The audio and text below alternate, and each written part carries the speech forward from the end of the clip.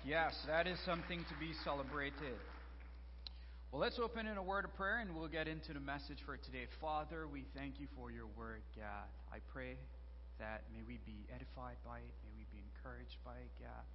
And as your word goes forth this morning, God, may it fall on good soil, Lord. May we have ears to hear what your Spirit is speaking to us today. So we'll be looking at Acts chapter 10, and we'll be doing the whole passage today. I know. We're doing the whole passage. It's going to be amazing. But before we get into today's passage, I want to include all of you in a little activity, which means that it will only work if you participate. So you got to participate. So I'm going to ask a few questions, and I'd like for you to raise your hand if it applies to you. And those of you who are tuned in online, raise your hand in the chat. And so here's the first one. How many of you have eaten a bug? Like I was getting in my car the other day and one just flew in my mouth. And so have you accidentally eaten a bug? Has that happened to you before? What about a snail? Show of hands. There you go. What about caviar? Have you had that? Did you know that's fish eggs? You know that's fish eggs, right? What about octopus? I've had that. I love that. Makes some good ceviche. You know, some of us are more adventurous than others. But on the whole, we eat what we're comfortable with. And we avoid what is not comfortable. And what is not comfortable is usually what is either not acceptable to us in our culture or just not in our daily habit of rituals. For example, some of the things I eat or have eaten might be considered unusual. And so, before I started in full-time ministry, I worked in television as a reporter. And so that meant I traveled the world and I was able to try foods from all different cultures. And as a guest of these countries, I ate some very interesting things. If you've gone overseas on a mission trip or something like that, you might have did some of this as well. And one of the things I did on a trip to Taiwan, I had something called 1,000-year-old eggs. They're not 1,000 years old, all right? But they're 2 months old. They're eggs that have been fermented from either duck, chicken, or quail. They're preserved in a mixture of clay and ash and salt and quick lime and the hull of rice. And you smell it from around the corner. But you're a guest of the people there, and you want to honor them. And I tried it. I can't tell you that the taste was the best, but I did try it. Or how about this one?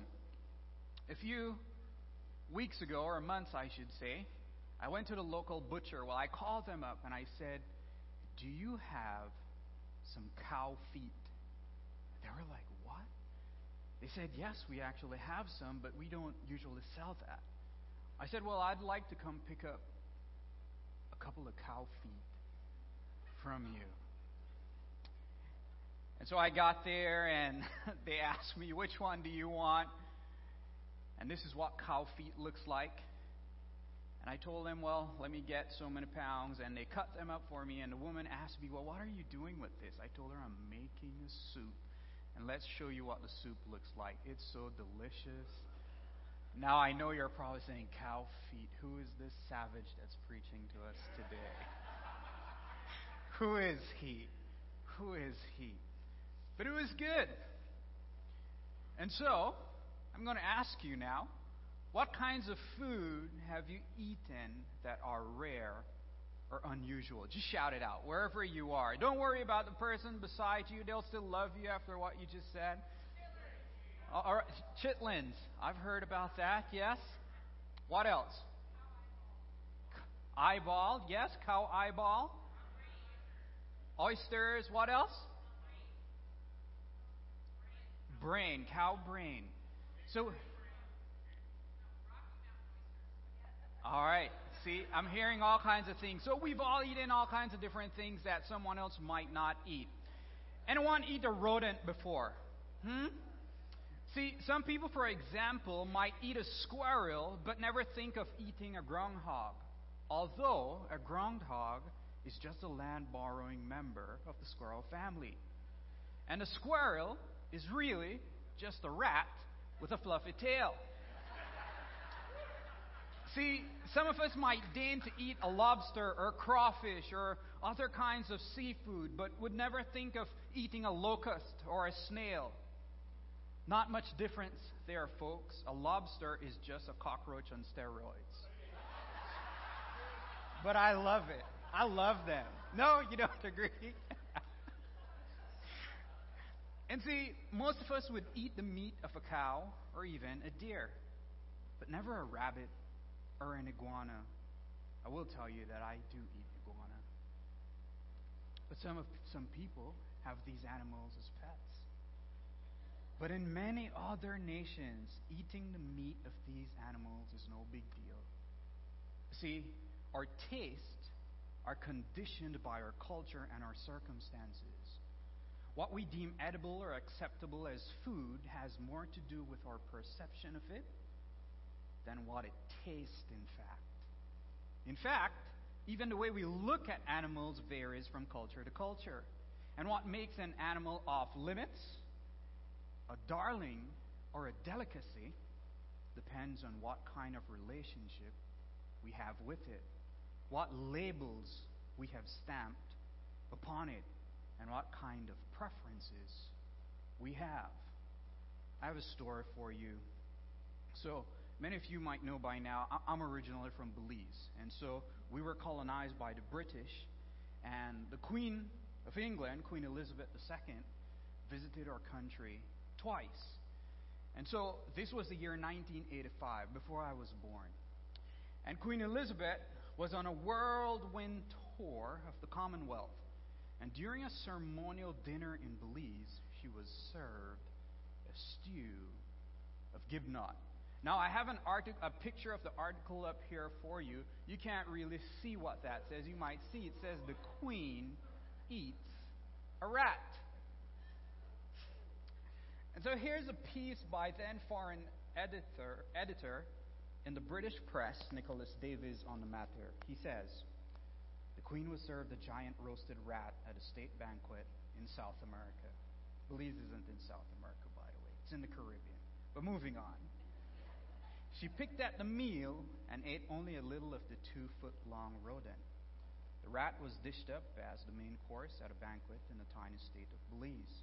On the menu, it was described as roasted Masco gibnut. Masco is a village in Belize. The Queen began eating, then turned to the governor at the time, Dame Anita Gordon, to ask what a gibnut was. Tastes like rabbit, she said. She was told it's a delicacy in Belize, a wild animal which roams the jungle there.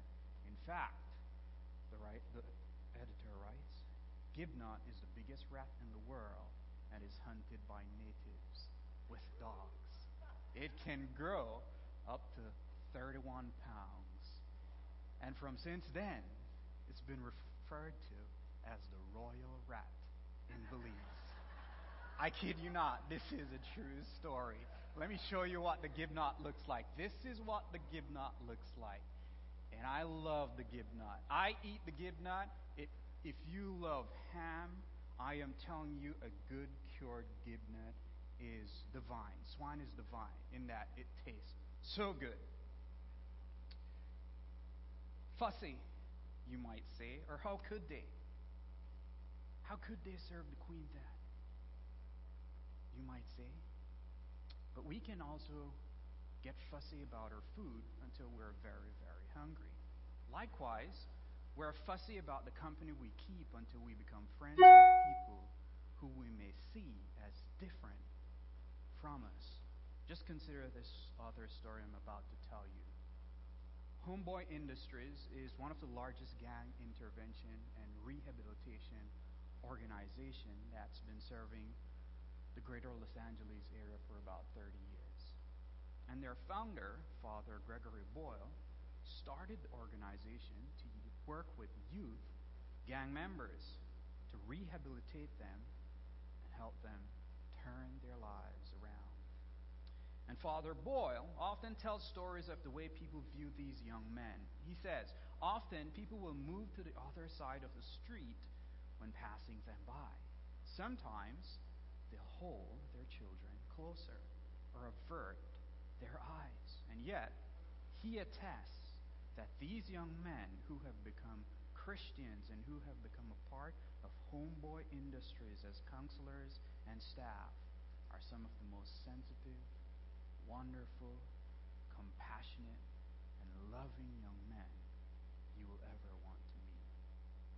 See, as people come into a clash of consciousness, so to speak, and when they're faced with rehumanizing, for lack of a better word, those whom they had formerly seen as different, this clash of values is a shock. When I told you about the gibna, that's shocking to you. If you hear someone eats iguana or rabbit, that might be shocking to you and confusing. And it causes all kinds of problems in our heads as we try to wrap our minds around how someone is different based on their preferences or based on our preferences. But the easiest way to resolve this clash or this confusion is to be in relationship with the one who's different from you or who you may be struggling with. Our plans this year is to take a trip to Belize, so there might be an opportunity for you to try gibna if you want. I promise you, I won't trick you into having it if you're not interested. And I promise you, if I have you over to eat, I'm just cooking chicken or something that we eat regularly here. All right? And so, the easiest way to resolve that clash, as I said, is to be in a relationship with the one you're struggling with, or he's different from you. And that goes for any situation, whether with culture or just differences of opinion. We see people differently when we come into relationship with them and realize they are human just as we are. But what does all this have to do with our passage for today? Well, in our scriptures for today, Simon Peter is struggling with the early church's mission to the Gentiles. He has been trained from the time he was a young boy as a good Jew to avoid eating certain non-kosher foods.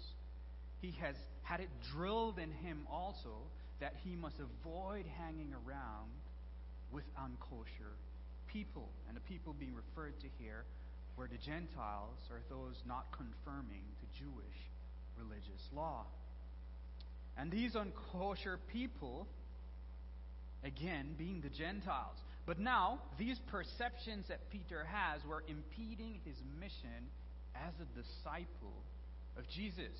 Because up to this point in the book of Acts, the gospel had been somewhat limited in its outreach. Pastor Mary covered this last week, where she noted that the gospel had spread throughout Judea, Galilee, and Samaria. You can find that reference in Acts chapter 39:31. So other than Samaritans who were half Jewish, it had gone only to the Jews. And yet, Peter's willingness to reach out to the Gentiles was critically important to the outward movement of the gospel with the conversion of Cornelius, the first Gentile to be saved. It's a conversion noted not only because he was the first Gentile, but also for the miraculous events that accompanied his conversion. And as with Saul of Tarsus, we have more than just one account of his conversion. First, there is Luke's description in Acts 10, which we look at today. And then there's Peter's description when he's called to defend his actions, which we look at next Sunday in Acts 11. And to help with the reading of today's passage, I'm going to invite my good friend here, Steve Dalton, to the stage. And we'll be breaking up the reading this morning. Steve, if you can grab the mic over there. We'll be breaking up the reading this morning into 6 or 7 parts. We'll pause after each one, after which I'll emphasize some observation, and we'll keep moving through the text like that. But before we do that, let's start with an overview of the passage.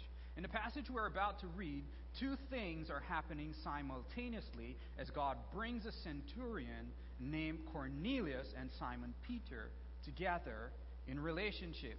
First, Cornelius, a non-Jewish God-fearing man, is told to go and seek out Simon Peter, who is staying in a house by the sea with friends. In the meantime, Peter has a vision in which he sees all kinds of animal in a blanket with a message from God saying, do not call anything impure that God has made clean.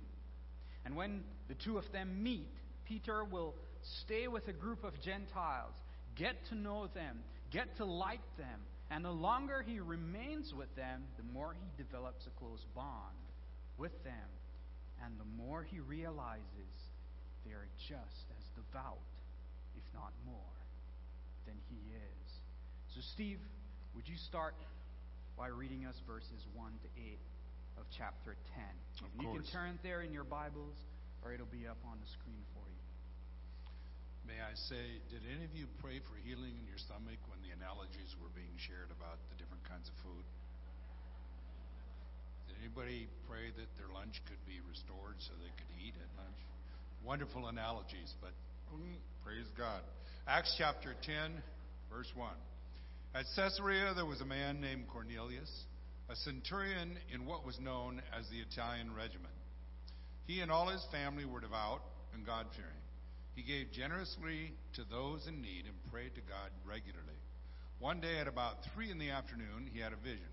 He distinctly saw an angel of God who came to him and said, Cornelius. Cornelius stared at him in fear. What is it, Lord? He asked. The angel answered, your prayers and gifts to the poor have come up as a memorial offering before God. Now send men to Joppa to bring back a man named Simon, who is called Peter. He is staying with Simon the tanner, whose house is by the sea. When the angel who spoke to him had gone, Cornelius called 2 of his servants and a devout soldier who was one of his attendants. And he told them everything that had happened and sent them to Joppa. So Cornelius has a vision. Cornelius, a centurion, is a very religious man. He was a Roman, but had turned away from idolatry.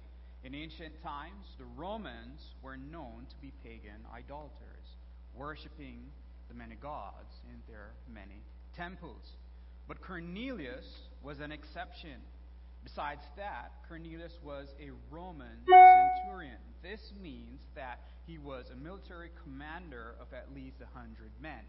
A centurion would be equivalent to the rank of a captain today. And the first verse also tells us that he was at Caesarea.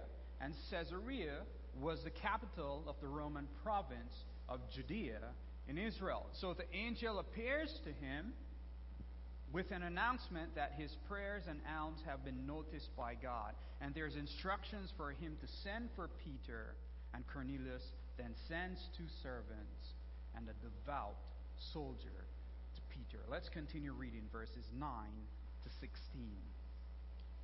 About noon the following day, as they were on their journey and approaching the city, Peter went up on the roof to pray. He became hungry and wanted something to eat, and while the meal was being prepared, he fell into a trance. He saw heaven opened and something like a large sheet being let down to earth by its 4 corners. It contained all kinds of 4-footed animals, as well as reptiles and birds. Then a voice told him, Get up, Peter, kill and eat. Surely not, Lord, Peter replied. I have never eaten anything impure or unclean. The voice spoke to him a second time. Do not call anything impure that God has made clean. This happened 3 times, and immediately the sheet was taken back to heaven. So the next day, while praying and while hungry, again, Peter has this vision, and a sheet descends from heaven containing all sorts of creatures. A voice tells Peter to kill and eat. Peter objects, for he has never eaten anything common or unclean. The voice tells him, do not call anything impure that God has made clean. And then, in Peter's passion is repeated 3 times. Maybe it's similar for some of us. We need things to be repeated. But it's repeated 3 times. And in this portion, we see that God is teaching a principle to Peter, and it's this: we follow God where God goes. And as God changes his expectations and purposes, we are obliged to change with him. See, the dietary rules came at a point in time for a purpose. Once that purpose had been met, then God removed those restrictions. Let's continue in the passage, verses 17 to 23. While Peter was wondering about the meaning of the vision, the men sent by Cornelius found out where Simon's house was and stopped at the gate. They called out asking if Simon, who was known as Peter, was staying there. While Peter was still thinking about the vision, the Spirit said to him, "Simon, 3 men are looking for you.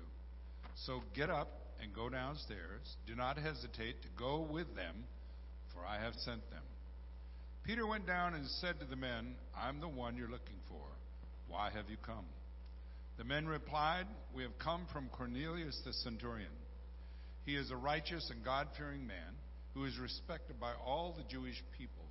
A holy angel told him to ask you to come to his house so that he could hear what you have to say." Then Peter invited the men into the house to be his guests. The next day Peter started out with them, and some of the believers from Joppa went along. All right. So in this portion, we see that the Spirit instructs Peter. Peter is troubled and puzzled by what he received in the vision. The men from Cornelius arrive as Peter contemplates the vision. You gotta love the timing of God. Caesarea was probably about 2 days away, and as his vision is wrapping up, the men arrive. So they arrive, but the Spirit tells Peter to go, doubting nothing, for I have sent them. Peter receives the men, gives them lodging, and takes 6 other believers, scholars believe it was 6, with him as they go to Cornelius the next morning. And I would also say that you have to love the dedication to the mission of the Roman soldiers. Have you ever sent a message and it wasn't delivered the way you probably thought it would have been delivered? In the passage we just read, they delivered the precise message Cornelius gave them. Let's continue reading verses 24 to 33. The following day he arrived at Caesarea. Cornelius was expecting them and had called together his relatives and close friends. As Peter entered the house, Cornelius met him and fell at his feet in reverence. But Peter made him get up. "Stand up," he said. "I'm only a man myself." While talking with him, Peter went inside and found a large gathering of people. He said to them, "You are well aware that it is against our law for a Jew to associate with or visit a Gentile. But God has shown me that I should not call anyone impure or unclean. So when I was sent for, I came without raising any objection. May I ask why you sent for me?" Cornelius answered, 3 days ago I was in my house praying at this hour. At 3 p.m, suddenly a man in shining clothes stood before me and said, 'Cornelius, God has heard your prayer and remembered your gifts to the poor. Send to Joppa for Simon, who is called Peter. He is a guest in the home of Simon the tanner, who lives by the sea.' So I sent for you immediately, and it was good of you to come. Now we are all here in the presence of God to listen to everything the Lord has commanded you to tell us." So in this portion of Scripture, we see that Peter arrives at Cornelius' house. Cornelius has gathered his family and close friends, and Peter deflects an attempt by Cornelius to worship him. And Peter explains his presence is a violation of Jewish custom. Peter says he came without objection. So he's done his part, really, and the tone and the sense of Peter's words suggests he's not comfortable, and he's there somewhat reluctantly. Has God ever asked you to do something uncomfortable? It's like, I didn't sign up for this. Ashley just mentioned that actually in worship. I'll go, Lord, but only if I go to this place over here that I really like. I don't want to go and eat the gibnut, or I don't really want to go and do these things over here. But despite Peter's words to the contrary, Cornelius explains why Peter was called. Cornelius recounts the appearance and instructions of the angel. He invites Peter to present the truth, which really Cornelius has missed up to this point. He knew of God, and he knew the God of Israel was the only true God, but he lacked the fulfillment of what he sought. There was a piece missing, and he was ready for that piece. So Peter responds with another version of his Pentecost and Sanhedrin speeches as Cornelius and his household were ready, the scripture says, to listen to everything the Lord had commanded Peter to tell them. Let's read verses 34 to 43. Then Peter began to speak. I now realize how true it is that God does not show favoritism, but accepts from every nation the one who fears him and does what is right. You know the message God sent to the people of Israel, announcing the good news of peace through Jesus Christ, who is Lord of all. You know what has happened throughout the province of Judea, beginning in Galilee after the baptism that John preached, how God anointed Jesus of Nazareth with the Holy Spirit and power, and how he went around doing good and healing all who were under the power of the devil, because God was with him. We are witnesses of everything he did in the country of the Jews and in Jerusalem. They killed him by hanging him on a cross.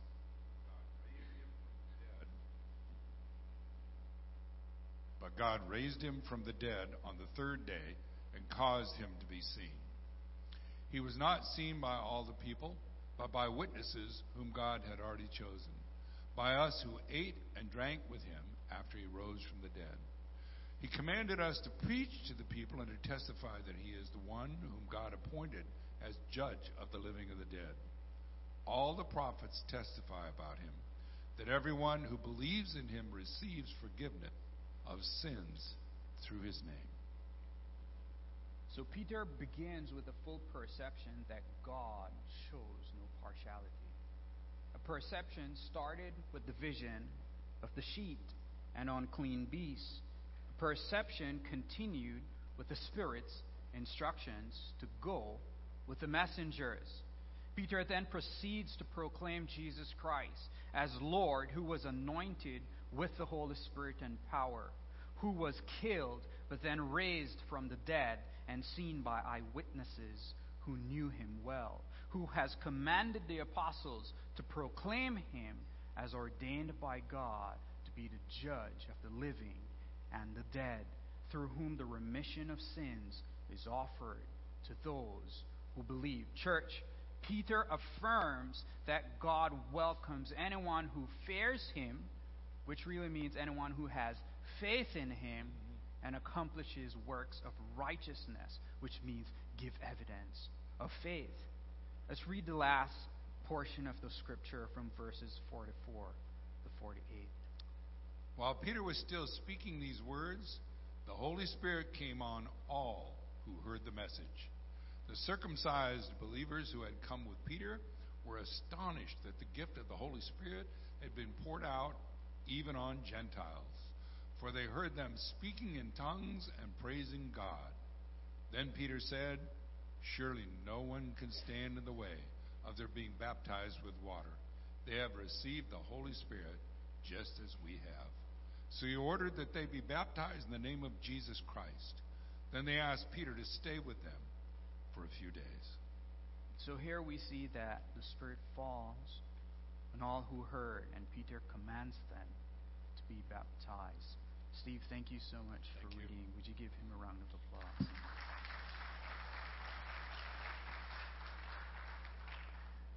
So even as Peter was speaking, the Holy Spirit falls upon all who were listening. And notice that the effect extends beyond the Gentiles, astonishing those of the circumcision, being the Jewish Christians who had come with Peter. They were astonished because the gift of the Holy Spirit had been poured out on the Gentiles, also empowering them to speak with tongues and praise God. This fact means that the response is not a response of new faith. Rather, it is something altogether different. It is a special manifestation added to this moment by the Holy Spirit to mark the occasion in a unique way. See, the Jews understood the meaning of these signs because they had seen it twice before. First, at Pentecost, we've covered that before, and then with the Samaritans, but now with the Gentiles.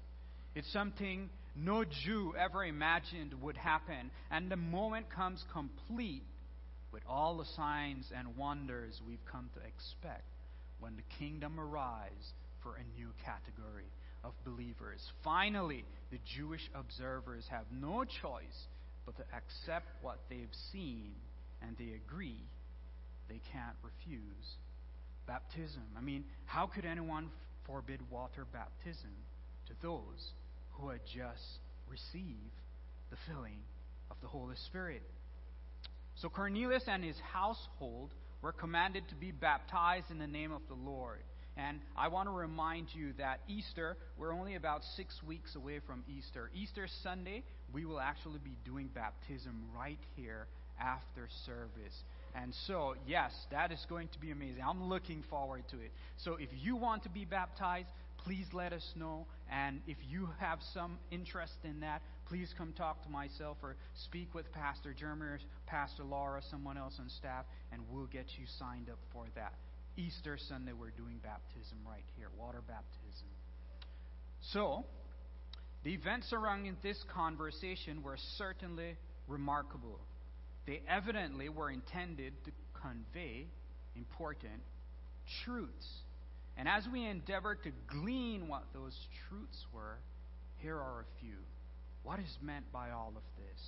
The first is this: God is gracious to break us out of our preferences and perceptions so that He can work through us. The ultimate purpose in this message to Peter was to create a willingness in him to preach the gospel to the Gentiles. The previously unclean nations of pagans were about to become children of God by faith. Despite the clear message, Peter resists.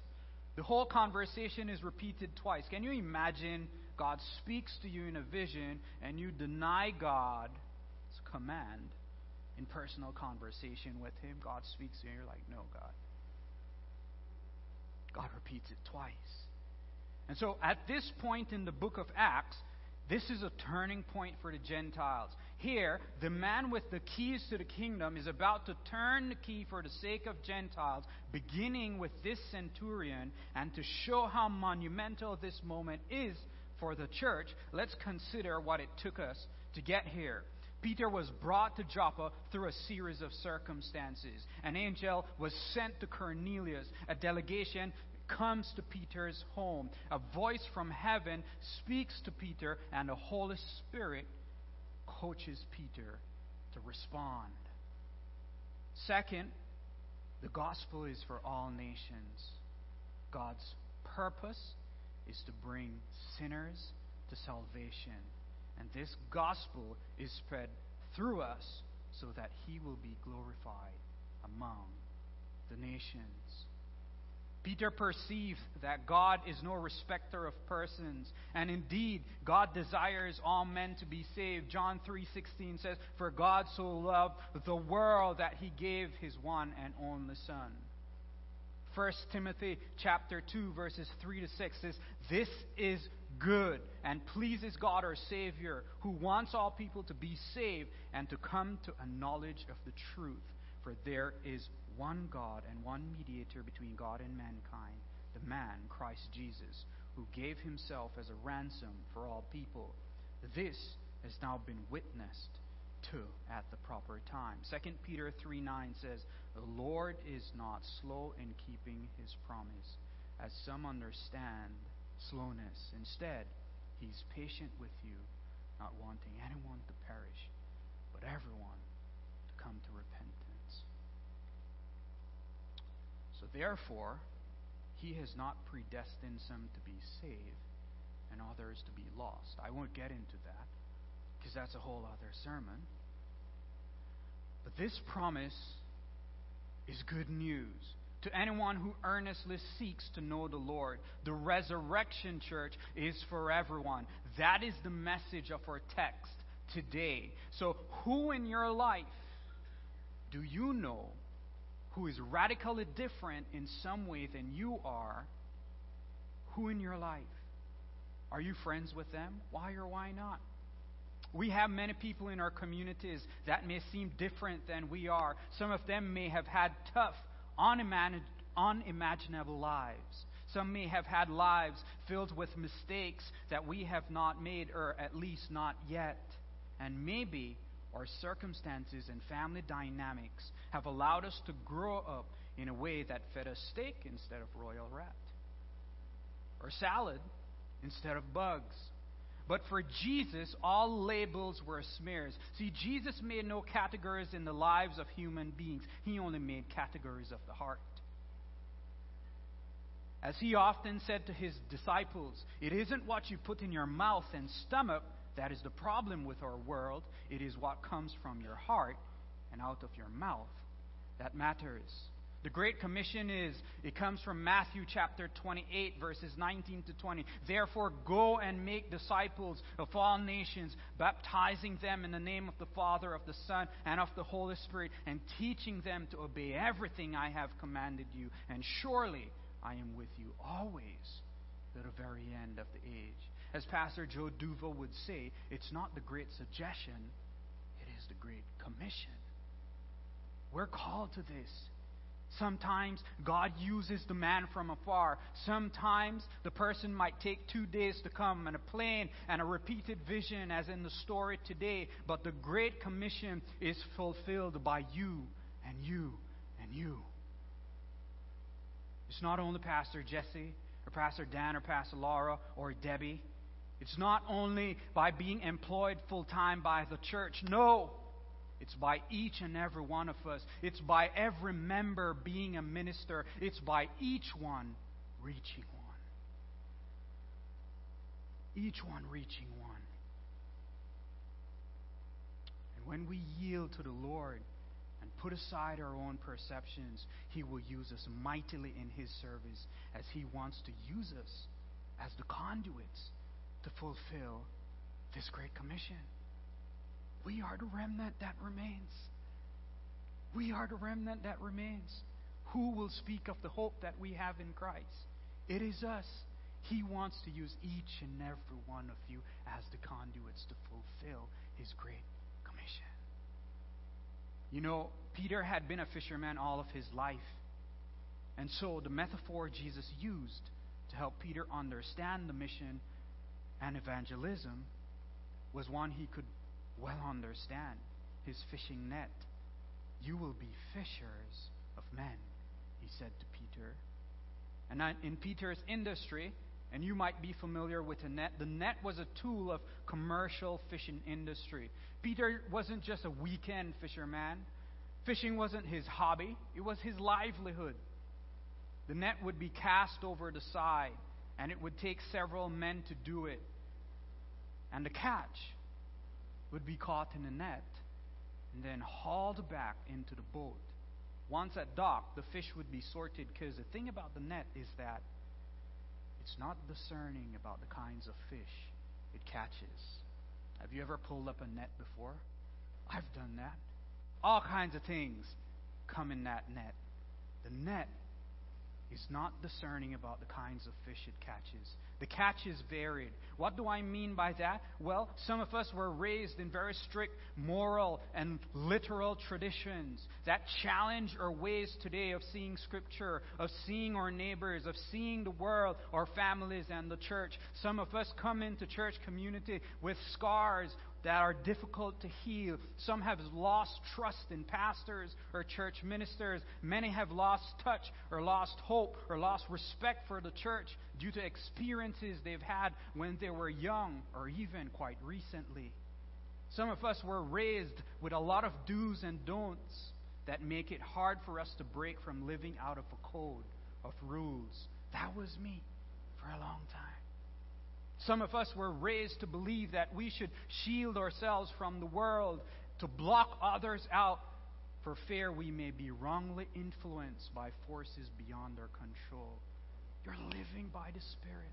You're living by the power of the Holy Spirit. You should invade wherever you go. The kingdom of God goes with you wherever you go.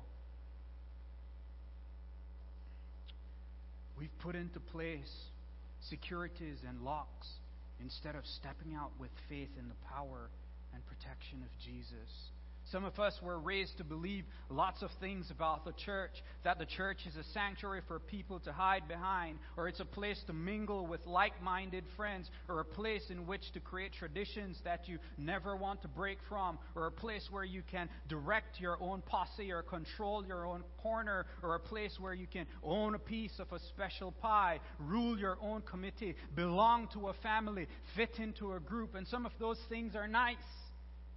But Jesus comes to challenge all of those things too. All of our preconceived notions and perceptions about what the church is and who Jesus is and who we need to be when we say we follow Jesus. Jesus tells us, as does Paul and other apostles of the early church, that the way you treat people bears witness to the way Christ's Spirit is living and working in and through you.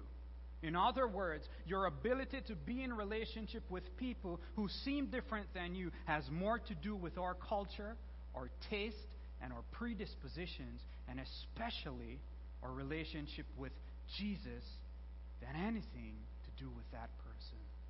It should be informed by what the Word of God says. God made us all unique. We're all original, beautiful, and dissimilar people. Thank God for that. But God also made us like pieces of a dynamic and beautiful puzzle. Our mission is to find ways to fit together, to be together, for together we create a beautiful image of God. Amen? And like Peter, we all need a metaphor to remind us to turn our attention back to Jesus. For some of us, maybe the fishing metaphor will do. But I'm guessing that not many of us are commercial fishermen and women in here today. In a sense, everyone you come in contact with, you put in contact with Jesus. Everyone you touch will also have an experience of Jesus. Jesus goes with you, because wherever a follower of Jesus goes, there he is also. When Peter went to visit Cornelius, he didn't know exactly why he was going. Only when he got there did he realize what he was called to do. This week, I want to encourage you. That person you meet in the parking lot, invite them to church. Talk to that family attending the movies. Say hi to the person at the convenience store. Pay for the coffee of the person behind you in the Starbucks line. And leave a napkin with an invite. Take the bulletin. Did you receive a bulletin today? If you didn't get one, grab one on your way out. Take that bulletin you received today and leave it at a restaurant you go to eat at this week. It might just minister to someone. And whenever you're tempted by the notion that church ends at noon today and begins next week, remember that we're his ambassadors. So wherever we go, he goes. Therefore, again, you're the conduit for his great commission to be realized within our communities. Yes, it's great to send missionaries overseas. And yes, we should support them. But we can truly go into all the world, because the nations, and I'll say that again, the nations is now living among us here in Washington State. Over the last 10 years, diversity has grown by over 15%. The nations are living among us. So church, would you let your light so shine before men? And so with that, I want to close this morning, but I want to put you on assignment. I mentioned earlier about Easter. Easter will be here before we know it. And this means two things for us as we leave here today.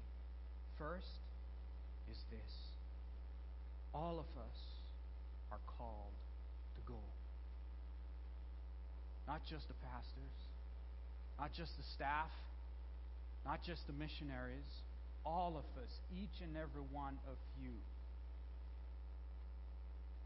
sitting in here, All of us are called to go. Cornelius would not have been saved if no one had taken the gospel to him. And no one will be saved today without the gospel. We are the remnant that remains. The author is that we should be full of hope and expectancy. This is the sort of wonder God is willing to work when we make connections with others. Let's be Christ for some untouched leper this week. Let's be the Peter for some waiting Cornelius. Cornelius and his whole household were made children of God by faith in the gospel. And the arrival of the Holy Spirit gave proof to it. And never forget God's words to Peter. Do not call anything impure that God has made clean. Church, the resurrection is for everyone. It is for everyone. It is for everyone. Would you go out this week and be a shining example of the change He's doing in your life? For Easter, we'll have 3 invite cards, and we'll be building up to that. We'll be telling you about that daily. Gina mentioned some of these outreach opportunities coming up. Sign up for them. But also, even from now, be praying for that person you want to invite to come join us on Easter. At this time, I'll invite Braden up to come close us out. And Terry, maybe if you can come just play quietly in the background. I want to remind you, I'm going to ask the worship team just to sing the chorus of that song. And wherever you're at today, the Lord is faithful to do a renewing work in your life. He's faithful to do that. If you don't know Him today, what an amazing opportunity you have to come into relationship with Him. And so I'm going to ask them again to sing the chorus of the song, Available. And Ashley gave us a strong charge earlier. Are you available to be used by the Lord in that way? Are you available? I was raised in a Christian home, and I walked away from the Lord for a season, and my co-worker invited me back to church. Invited me back to church in 2009. And I'm standing here in Federal Way years later. You never know who that person will reach that you witness to. You never know. You never know. The seeds that you're planting, go out this week. Be His conduit and plant those seeds. Worship team, would you